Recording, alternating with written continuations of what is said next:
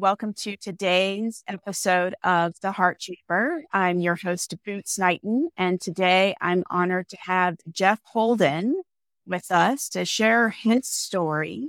Jeff, welcome to the show. Thank you, Boots. I'm really happy to be here. Well, thank you, and I'm happy you're here as well.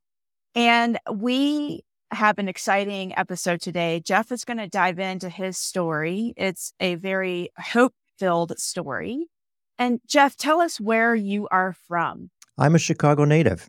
I grew up in Chicago and moved to Texas in my 30s and then moved to California. Texas was a short-lived stint and then got transferred to California. And I've been here ever since, almost 37 years now. Okay. Where exactly in California? Sacramento. Okay. So we're a little bit north central. We're in the valley. And it's just a wonderful community, very family-oriented, very similar to where I grew up in Chicago, with a lot of residents who have been both born and stayed or born and came back after school to raise their families, start their businesses, whatever it may be. That's great. And I bet that has played into your recovery. But not only my recovery, but my access to great health care. Mm-hmm. And the ability to exercise. I mean, we've got mountains and rivers and an ocean, and San Francisco one way, Napa the other, and the Sierra Tahoe region to the east. So there's nothing you can't do here most of the year. That's great. You're very lucky. Jeff, what gets you up in the morning? The ability to do something for others. And post-surgery, it's a celebration that we're still here. Yeah, seriously. Well, tell us about your surgery. Jeff has quite the story. Why don't you walk us through what led you to the knowledge that something was even wrong with your heart? Yeah, that's a great story. I'm a cyclist, is probably my sport of choice. And I was training in July of 2021 for a ride in the Sierras, which is a pretty grueling ride. It's called the Death Ride. Coincidentally. And I'm in great shape. The ride's supposed to take place late July. We get up there and fires happen. And for those of you from the California or Western states, the Markleeville fire was the one that started, and we could see the smoke. And this is literally the day of the ride. And they said, we have to call it off, which that's roughly 2,000 people. You train for a year for the thing. It's a lot of work. And it's just that big letdown and disappointment of an inability to fulfill something that you work so hard to do. So I figure, okay, well, I've got a couple of other little things that I can do come into August. But in August, every time I would go out for a ride, I'd have this sensation in my chest that was not right, and had no idea what it was. Certainly could not be anything with my heart because I'm in great shape, and I'm trained up, I'm ready to go, and everything's fine. And Jeff, how old were you at the time? 64 at the time. Okay. 66 currently, and 65 when I had my surgery. Okay. So we go and I'd go out for a ride, and the sensation would start, and it'd be a deep burning sensation in the center of my chest. Not anything I would expect a heart condition to feel like, but it was severe enough that it would, get your attention. And of course, being ignorant, you just ride through it and everything be fine. And you'd go out and do another 40, 50, 60, whatever number of miles it was that day. And okay, that's good. Go out again the next time, and it happened again. And I noticed, that seems like it lasted a little bit longer. One more time, I'm a slow learner, and it lasted even a little bit longer. So I'm aware of it, but it was only in the start of a ride. And I thought exertion would cause the symptom of anything with the heart after the fact, not early in the start of it. And I finally went for a ride one more time, and it was about 7 minutes long. And it was a really important ride because I was competing with a group of guys, and it's a ride I do every year, and I wanted to do well. And I remember coming back to the hotel. We were down in Carmel, and I tell my wife, I'm so excited. It was the best ride I've ever had with the guys. And I'm older than everybody else there, so I was really happy about it. For cyclists, I didn't get dropped. And I had the sensation. I just pushed through it, and I was so proud of myself, right? Not knowing that that's about as dumb as you can be. But again, not thinking I had any sort of a situation. And then that night at the hotel, I felt it. It was like, okay, that's that sensation that I get when I ride. Didn't do much about it other than say, okay, I'll go to the doctor on Monday, which I did. And I go to my primary care physician, and he goes, let's take an EKG and we'll get you chest x-ray, make sure everything's okay. EKG was a little wonky, but nothing extremely out of the ordinary, just an arrhythmia. Mm-hmm. He says, I'm not really concerned about that. Let's get the chest x-ray. Chest x-ray didn't show anything other than some compression on the left ventricle, just by my body type. And so they said, well, we want to get you into the cardiologist on Friday. Okay, that's fine. So this is Monday, it's Friday. On Thursday, about 1:00 in the morning, I have that sensation, and it's not mild. It's pretty excruciating. And I wake up and I tell my wife, hey, this is it. This is that thing. And she goes, okay, well, you want me to rub your feet? And I said, no, it's not going to really make much of a difference. I'll just sit through it and let it get better. And it did, and it backed off. And then I laid down, went back to sleep. At about 5:15, 5:30 in the morning, it woke me up again, only even more severe. And at that point, it was all the symptoms of a heart attack. It was nausea, it was sweating, it was excruciating pain. And at some point, it just dropped me to my knees. And I just sat there, on my knees, just, holding my chest, arms crossed, just going, this has to stop. I mean, I'm calling 911, which I did. They show up, they wire me up with the leads, pulse, the whole 9 yards. And the dude goes, you're having a heart attack, man. And I'm like, I think I know that. Now, by then, the situation, the episode of pain had subsided. And so I'm sitting on the couch. They're looking at everything. He goes, obviously, we're going to get you to the hospital. Do you have a preference where you want to go? And I told him the closest one was this Roseville Sutter Hospital. I go to get up. He goes, you can't get up. I said, what do you mean I can't get up? I'm okay right now. It's fine. It's stopped. It's all over. I'll walk out. He goes, you can't walk out. He goes, you're getting on a gurney. There's no option. Wow. And of course, so I don't have an option. I have to get on the gurney in my own house. They wheel me out in the ambulance, and off we go to the hospital. And I remember even the ambulance ride. He goes, your pulse is really low. I said, it's always really low. I said, I cycle. He goes, oh, I'm a cyclist. He goes, you're 25 years older than me, though. What was your pulse? It was 46 or something. That's which pretty is low. Normal resting for me. Oh, okay. Yeah. And that's normal when I'm in good shape. Mm-hmm. So again, who's thinking anything's going on with your heart? He goes, man, that's really unusual. So I get to the hospital, and of course they go do all the processes. We do a CT and chest x-ray, and eventually we end up doing an angiogram, but everything's looking fine. They don't see anything. Echocardiogram, everything's fine. And they say, what? The doc comes in and he goes, I think it's probably just something we're going to go in with a catheter. We'll take a look, do an angiogram. If you need a stent, we'll just take care of it. And I said, fine, great. And my wife is like, what are you doing? We don't even know what's going on here. I said, well, I know something's going on. And if that's what they have to do, let's just do it. Mm-hmm. There's no sense in waiting. And we go through the process. The doc comes in afterwards. He goes, there's nothing to stent. Everything's fine.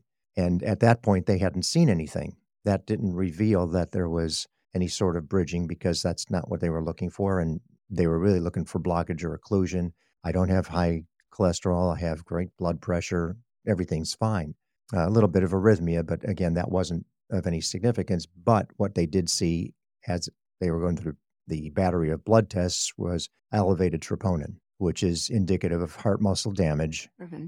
Hence, you had some sort of incident. You're still rising in terms of your troponin levels as you're in the hospital. So, they're obviously aware that there's an issue here.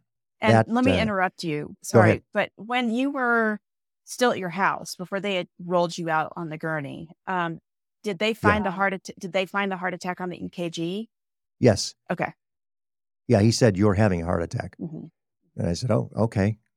It doesn't hurt anymore. But what was happening is obviously the blood flow had been impacted for some reason that we didn't know at that point in time. Right. And then what the next series of experiences were is they put me into cardiac rehab. They wanted to do some more tests because they really just didn't know what was happening. But I was experiencing a fair number of PVCs, preventricular contractions, as well as PACs, but not as concerning for those of us who now know that everybody has the PACs all the time. The PVCs are ones we have to worry about. And I would go into these episodic periods of multiple PVCs, and I could almost predict when it would happen because I would have this chest pain. And they identified that chest pain over probably the first month or so. So now we're into September as vasospasms, but why? And so they said, well, let's try some things. Let's put you on calcium channel blockers. That didn't work. Let's put you on beta blockers. That didn't work. We're going to give you nitro for when you feel it and try it. That didn't work. Yeah, I mean, I'd take the nitro, and the episodes would last 3 to 5 minutes. By the time I'm taking the nitro and it's supposed to do something, the episode was already over. So And it then you didn't would matter just if get I a took it or headache, didn't. probably. No, I didn't even get a headache. I Oh. just went on with my day. It was bizarre. Mm-hmm. And then what happened, the real trigger in the big part of the episode was I'm in cardiac rehab, so they would wire me up. I'd go do my thing. I'm bored to tears because I'm exercising at a level that's so below where I was, but I'm afraid to exercise hard because now I know there's a situation that we don't know what caused it. And one of the days, the last cardio rehab session I had was in late September, and I remember going through the process, and it was a great day. I dialed myself up a little bit more. They yelled at me and said, no, back it off. Hey, today was pretty good. No PVCs of any significance, just a couple here and there. I said, great. And I would always park upstairs in the garage at the top level so I'd get the exercise up the stairs. So I go up to the top of the garage, get in my car, and I have one of those episodes again. And this one's excruciating. I mean, really, really bad. Not as bad as the heart attack, but the sensation. And I remember holding onto the rail of the upper level of the garage, just looking out at the compound going, this has got to stop. And it subsides. At that time, I'm wearing a Holter monitor. And I go home, I shower up, get ready, come into the office. I'm sitting at the office, and the doctor calls me. My cardiologist calls, and he goes, where are you? I said, I'm at my desk. He goes, what are you doing? I said, I'm working. He goes, did you pass out? I said, no. I don't know what's the matter. He goes, you just had a ventricular tachycardia episode. He goes, you need to get to the hospital right now. And it was the same chain of hospitals, but different location where the electrophysiologist was. He goes, we got to see what's going on. I said, okay, let me finish up. He goes, no, you need to do this right now. I said, okay, I'll head down there right now. He goes, no, you're not heading down there. Somebody's driving you down there. And I could tell in his voice something really serious happened that he saw. Mm-hmm. And, to date, I've since talked to him at length about it. And what they saw was ventricular tachycardia, which can go to ventricular fibrillation, which will kill you. Yeah.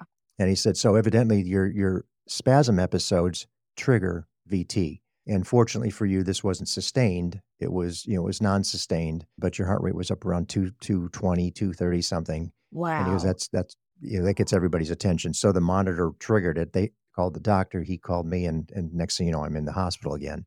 And I was there for a couple of days. And what the process was, we went through a cardiac MRI, which showed nothing out of the ordinary. They did another CT, another echocardiogram, and the EP, the electrophysiologist, came in and said, I don't know what's wrong with you. I mean, we don't see enough of anything that would indicate that there's an issue. We know there is an issue because we can tell by your symptoms, and something's triggering this VT, Mm-hmm. because the vasospasms won't always show up on an EKG. Yep. You don't see them necessarily. Sometimes they can, sometimes they don't. Mine didn't. And so I'm in the hospital at length, and they're trying to figure this out. And I'm working from hospital. I'm fine, relatively speaking. But as they went through the process, he mentions, and you have this thing, it's a myocardial bridge. It's benign. It doesn't really cause any problems. And he said, that's not an issue. And I said, what is this thing? What's this myocardial bridge? I don't know. I have no idea what you're talking about. He goes, well, it's where your coronary artery, in your case, it's the LAD, left anterior descending, the widowmaker artery, it passes through your heart instead of over it. And I said, what? Doesn't sound good to me. He goes, nah, it's nothing. Many people have it, and it's not a condition that we're concerned about. And I'm like, well, why don't we just go in and bypass it and make it go around the heart instead of through the heart? Maybe that is it. And I will never forget his look as he looks at me. We don't do that. That would be so dangerous to attempt to do that. And why would we when we don't think it causes any symptoms? And to me, Wow. just mechanically, that seemed to make sense. If you got something that may not be working, but he said it's working fine. That's not an issue. So another day goes by, and the cardiac team comes in, and including my cardiologist, who says, this guy has very, very good sense about his health. He's very self-aware.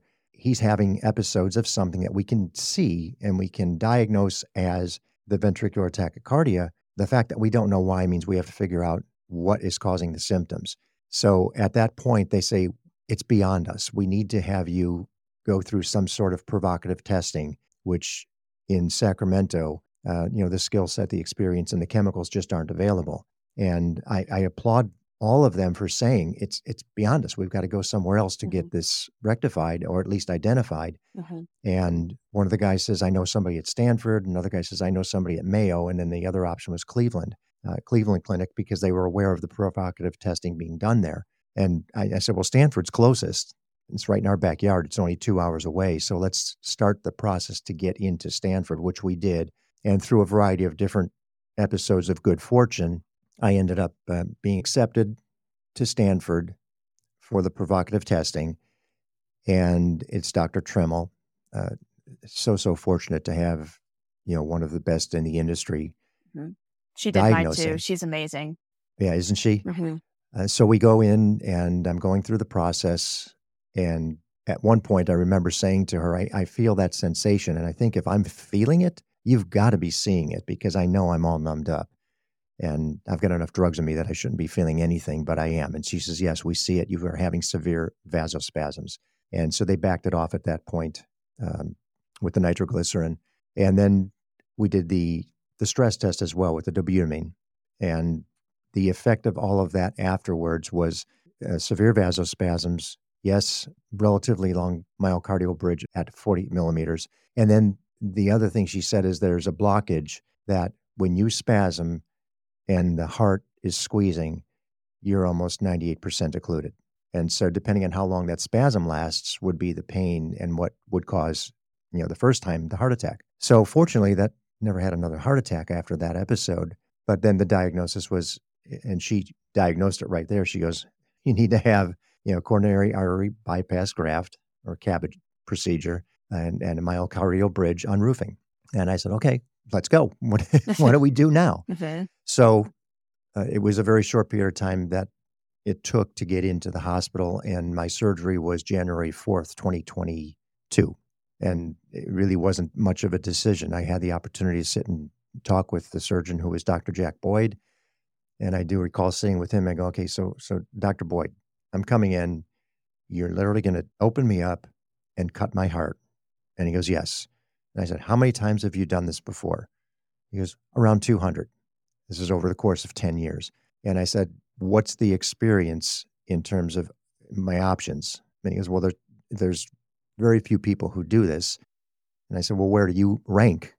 The people that do this. He goes, I've done more than anybody in the world. And I said, okay, comforting. And then the second question was, how many people have made it out of the surgery? And he goes, every one of them. And I said, okay, schedule Sign me up. When do we go? Yep. And he did say there's other people who have come with comorbidities, and obviously that was just one of their issues, and they may not have taken care of themselves post-surgery. They may not have done what they needed to do, or other things got them. But nobody died on the table. And so that really put me at ease. And then we went through and we had our surgery on January 4th. Wow. And, from what I have been reading on our Myocardial Bridge Facebook support group that I encourage any new listeners who have not found that yet, definitely ask to join the group if you have a myocardial bridge, because the group is just such a treasure trove of support and love, but mostly information. And the stories we read about people like myself and others who had to wait a long time to finally have the unroofing procedure, or are still waiting, or don't have access. Like, Jeff, you have seen you're so lucky it all happened as quickly as it did, that I am sure it felt like time was going by at snail's pace. And I can only imagine. I found out about the group after the fact. And, my purpose in joining was to say, there's hope. And not everybody's going to be a candidate for the surgery with a myocardial bridge. Right. But for the majority of people, they are. And for the majority of people, it will improve their symptoms and relieve some. Everybody's different, everybody's unique. So we know that there's underlying conditions for everybody in each circumstance. But everybody that I know of that has had the condition, that has been unroofed, has seen improvement, and sometimes back to full life. Whatever Mhm. you did before, you're doing again. Right. I can say that's the case for me. Hmm. I know your story has probably been told a number of times, Hmm. and how it's helped you. And there's a really interesting byline here that I'll share with you as well. As I'm going through the diagnostic process, I have a good friend who's a cardiac nurse at that same hospital. And she's talking with another cardiac nurse on the floor. And that person says, I know somebody that had that condition and had the surgery. And I'm like, really? Are you kidding me? I mean, there's not a lot of people that have had unroofing surgery in the grand scheme of things. Mm-mm. And I ask if you would mind asking this person if they would be interested in talking to me. And it was begging, really, is would you please get me access to this person? But HIPAA laws and all that stuff, you have to be very careful. Hmm. So she reaches out to the person. It turns out to be a woman who is a marathon runner and a little bit younger than I am. She's 42 years old. She lives about 15 minutes from me, What are the and chances? we connect. It's fortuitous, Hmm. unbelievable. Yeah, I don't believe in coincidences, I don't either. and we connect and we spend a couple of hours talking. And she had her surgery right about the time that I had my heart attack. So she was done in August, and she was about 6 to 8 months in, and just telling me it's so improved. She's now jogging, she's getting out, she's doing everything, and she has since now, maybe a year and a half, almost 2 years in, run a marathon again. So not at pace, not as fast as she used to be, but that's still good enough. And Right. it's just one of those situations where a lot of things aligned, and I say that as alignment with that Facebook group because you just don't know who's in there, who's got a situation that maybe you can help with. Hmm. And we met through that Facebook group. Hmm. You saw me on some post, or I responded to one of your posts. Hmm. And I apologize to everybody in the Facebook group. I just can't get to it as often as I'd like to because I see so many similarities to say, oh, yeah, that. No, here's what you do for that. And no, tell your cardiologist this. And I know one of the things you asked in the very beginning of the podcast is, what do you get up in the morning for? And part of it is to be able to share this story with people. You don't wear it on your sleeve when you walk around, you introduce yourself and say, hey, I had a myocardial bridge unroofed and I'm here to talk about it. But for those who have a situation, if we can help them, and give them hope and say, yes, this does improve. Yes, there are things you can do. You just have to find the right channel, the right path, the right people. And you have to be your own best advocate, as I'm sure you found as well. I would say that's the biggest part of the job. Like I treated it as a job for a while. It's like Operation Save My Life. And I found that Yes. the advocacy was way harder than the surgery. So speaking of your surgery, you obviously had a very, very good outcome. Tell us, what did you do to recover?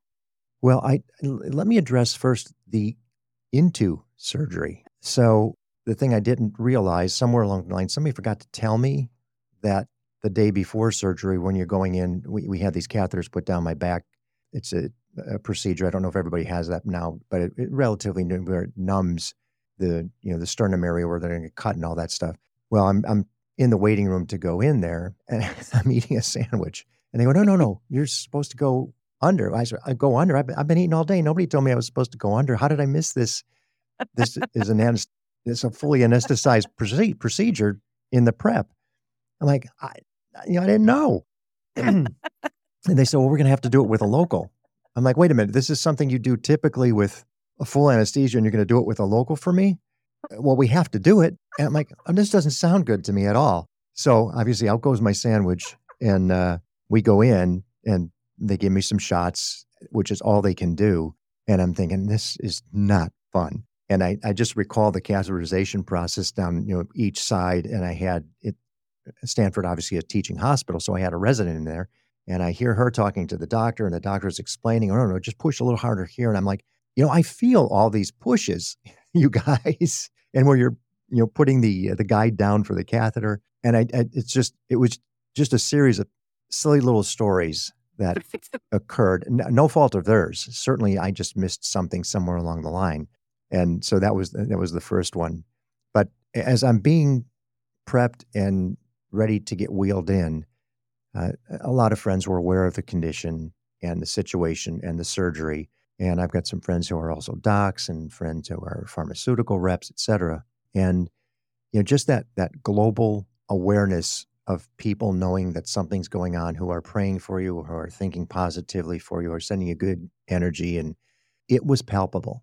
I'm a faith-based guy, but I don't know that I would ever have said that I would notice it. But as I was going into surgery, it was amazing. And obviously this is all COVID time too. So, I couldn't have anybody around. My wife was in, another room, and nobody but the surgeons and the care team. But it was something I've never experienced before. And again, it was palpable. It's real. And I've heard people talk about it, but I can't say I've ever felt it. But going into surgery, I did. And I wasn't concerned. It really was amazing. Where I've talked with a lot of people, even minor surgeries. Oh, I'm scared to death. I said, you must have been just a wreck. I'm like, I wasn't even worried. The anxiety level was low. And I just had that much confidence that whatever happened was what was meant to be. But I had everybody with me going in. And again, I share that as much as I can as well, because there's a lot of people go, oh, I'm praying and nothing's happening. Keep praying, and continue that support from friends and family, and whomever can support you in the process, because it was so real for me. Wow. And so you've had a really good recovery. I did. Yeah, the procedure went fairly well. I don't think there were any complications, according to the doctor. I was maybe 55 minutes, somewhere like that, in the on the heart-lung machine. And then the rest was recovery, which that was a little bit rough, as I'm sure everybody will attest to. It just depends on your particular situation. But I did not really dig, ICU at all. And I hadn't slept for almost 72 hours in the process. And a lot of the nurses down there are traveling nurses.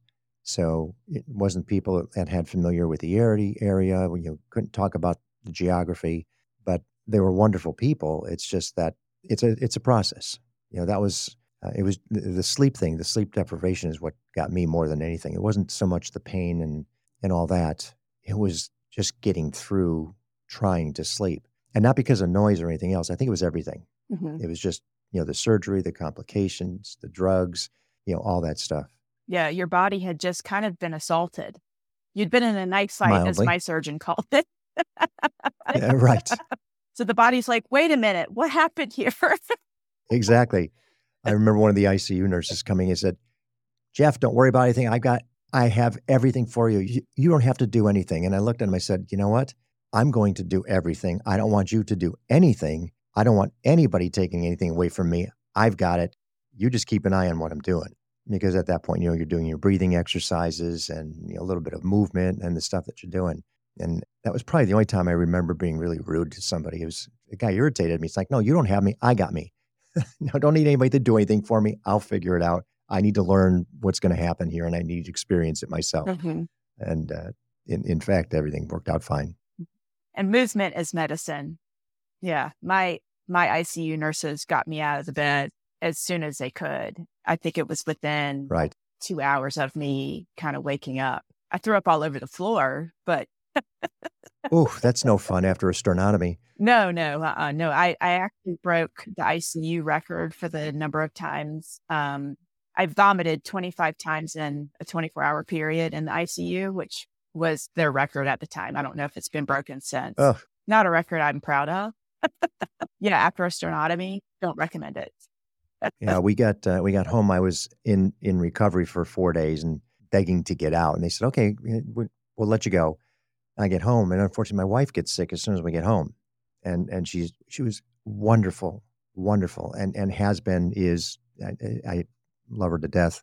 But she just held herself together because of all the activity. And it literally, as soon as we get home, she's out. She's like, I got to lay down. I can't function. I said, I got it. Don't worry, I'm fine. And I remember going down and doing the dishes and taking them out of the dishwasher and thinking, okay, I'm feeling pretty good. And It was maybe a week and a half later, we had a little situation just with the surgery. Again, nothing of any significance. And I had to run down to the ER at Stanford, and everything's fine. They fixed what the issue was, and get home and I get COVID. I get COVID. It's like, this can't happen. So everybody that has had the sternotomy, you think 2 weeks out of it, and all you have is a chest cold that you're coughing, coughing, coughing, coughing, and you're supposed to be out walking. And so I did, just kept walking through it, and everything worked out fine. But as you're going through it, the first thing you're thinking about, I'm going to cough these staples apart.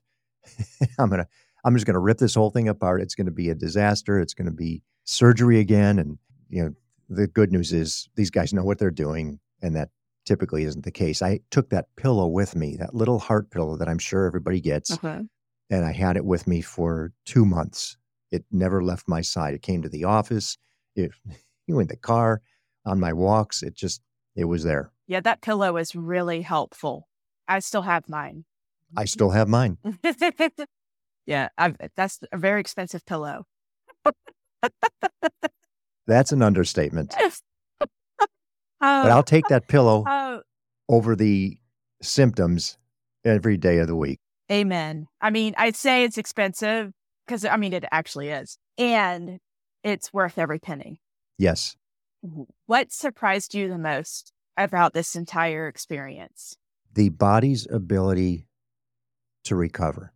And as an athlete of some sort, you get used to things, knees and feet and arms and shoulders and all that, and everything fixes itself. But to think that the organs of this significance can be touched by people outside of your body is beyond my comprehension. And the ability for those people in the medical field to have so well diagnosed, so well researched, and so well practiced to know that they can do this and literally save a life is, I think, what I found the most amazing. That's beautiful. What's been the most helpful thing for you throughout this, and what's been the least helpful for our audience? The most helpful have been the circle of friends, friends and family. You can't begin to applaud them enough for the support that they gave me in emotional, in food. I lost 20 pounds in the whole process. That was the most fun part, was putting it back on, because I just got to eat like a pig. And once I was cleared to exercise, it was great. I just eat and exercise and, work, and it was a lot of fun. But they were there for me every step of the way. And whether it was a phone call or an email or a text, depending on where they might have been, just knowing that I had this cadre of people and family and an incredible spouse who were there. I would look at my wife so many times and think, I know how I'm feeling. I know I'm going to be fine, but I could see it in her eyes. She doesn't. And I can only imagine what that must look like when your spouse or significant other is going through this, where it's life-threatening. And you go through your process of, let's make sure everything's in order. Let's make sure all our books are good. The house is taken care of. All the bills are aware of where everything is, what the financial situation looks like, all the passwords. By the way, if you haven't done that, and I don't mean you, but I mean you, everybody listening, you need to do it, because you don't know at what point anything could happen. You don't want to leave anybody in that situation. So we have done all that, and I can't imagine what that looks like on the other end. You're looking at your significant other or spouse who may not be with you, and you know it, and they're telling you it, and trying to convince you everything's going to be okay if that's the situation. So that with the family, the kids, we have 4 children, and the ability to have addressed that and them to have gone through it with me, I think that for me was one of the most supportive elements of all of it. And then the downside, the fact that I'm here and able to continue to do what I do, obviously, is, I think that goes without saying in terms of grace and gratitude and humility and appreciation. Thank God, thank the doctors, thank the medical profession. That just is a big part of it as well. But the negative side of it, the downside, I can't really say I recall. I mean, there wasn't a point where I ever felt, woe is me. It was always, Hmm. I'm going to do what I'm supposed to be doing to the degree that I'm supposed to be doing it. And I would ask a lot of questions.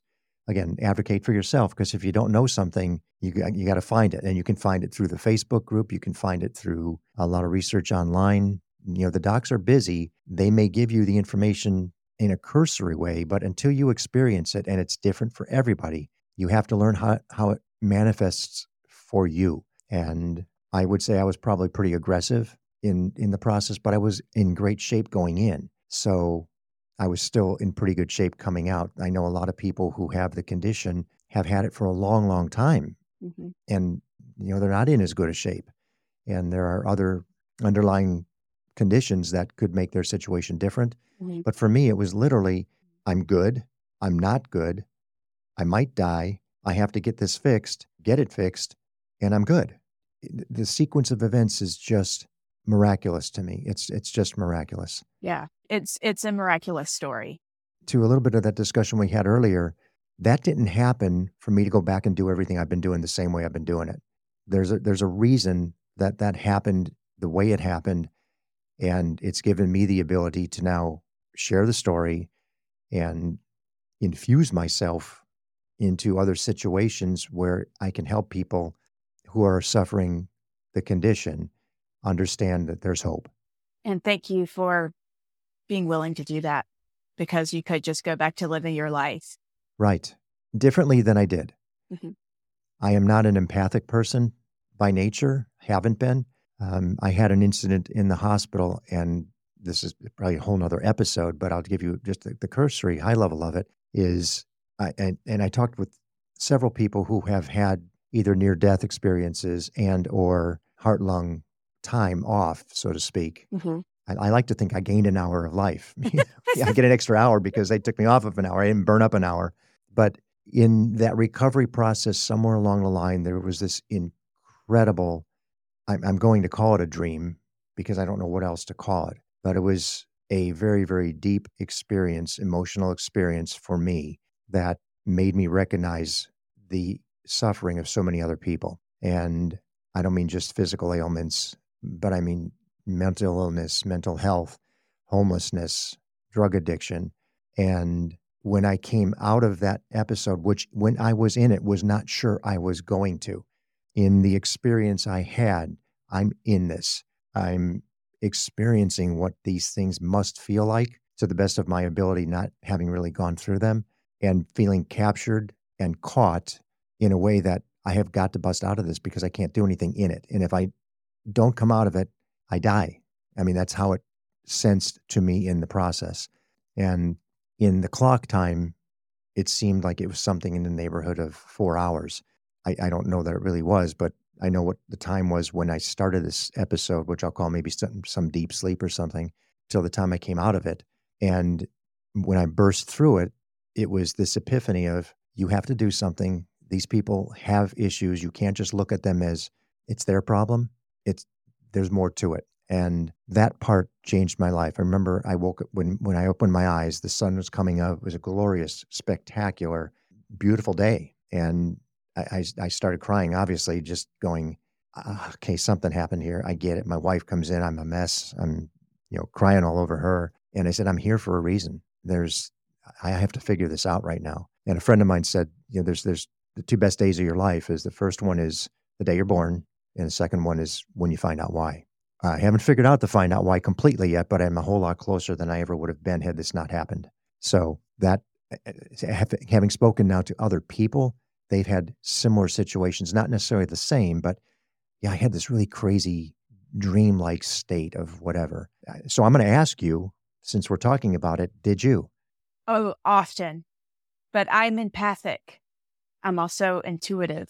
And I feel like my heart surgery almost turned me into a barometer.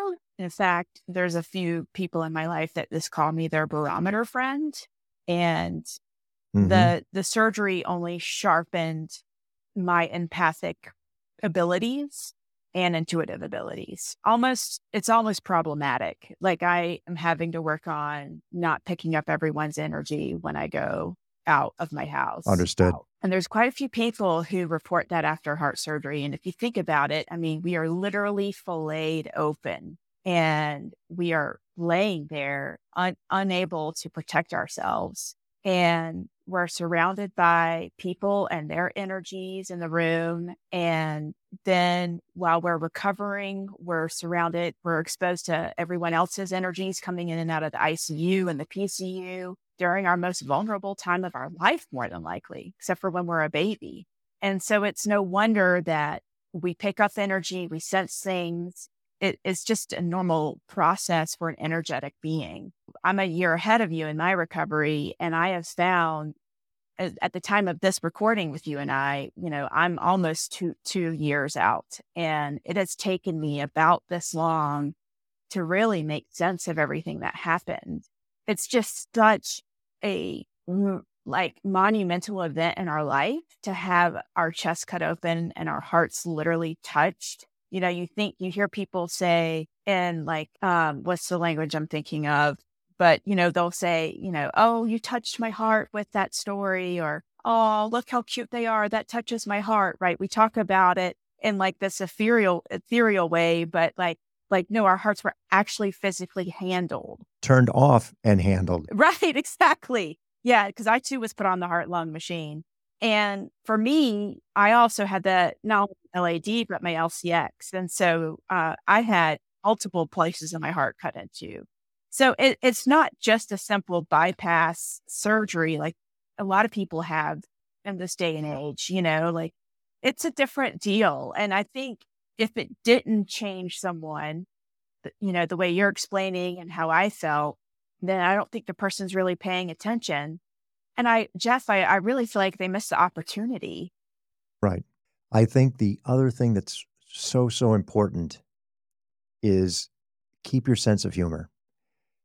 It's hard when you hurt.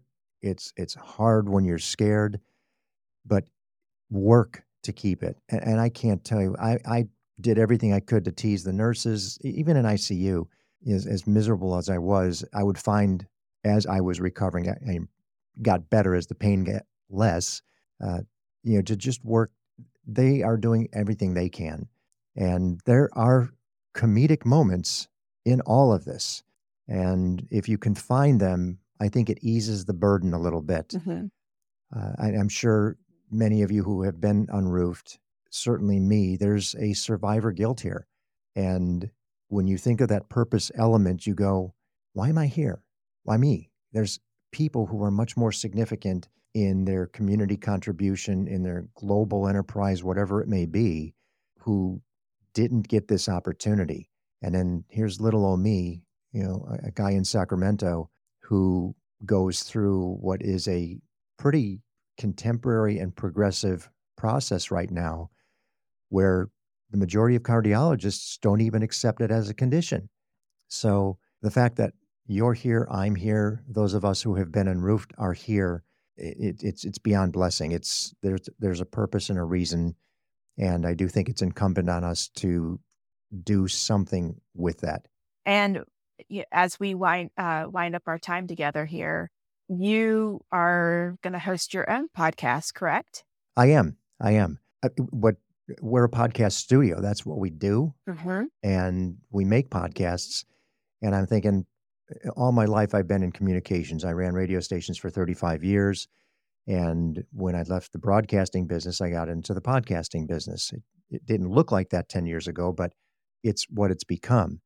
And it's pretty exciting to see the progression of that business as well.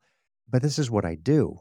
And it's like, how can what happened for me not become something that I can help people with when I have the ability to communicate it?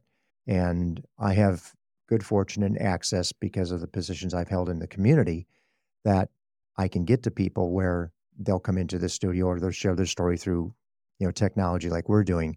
And I have to do it. It just, I think not unlike yourself, we're in the process right now of crafting ours. We just had the first interview with my cardiologist yesterday. So we're putting together the episodes. We'll launch in January sometime. Mm-hmm. So thank you for that. Mm-hmm. The podcast name is Imperfect Heart.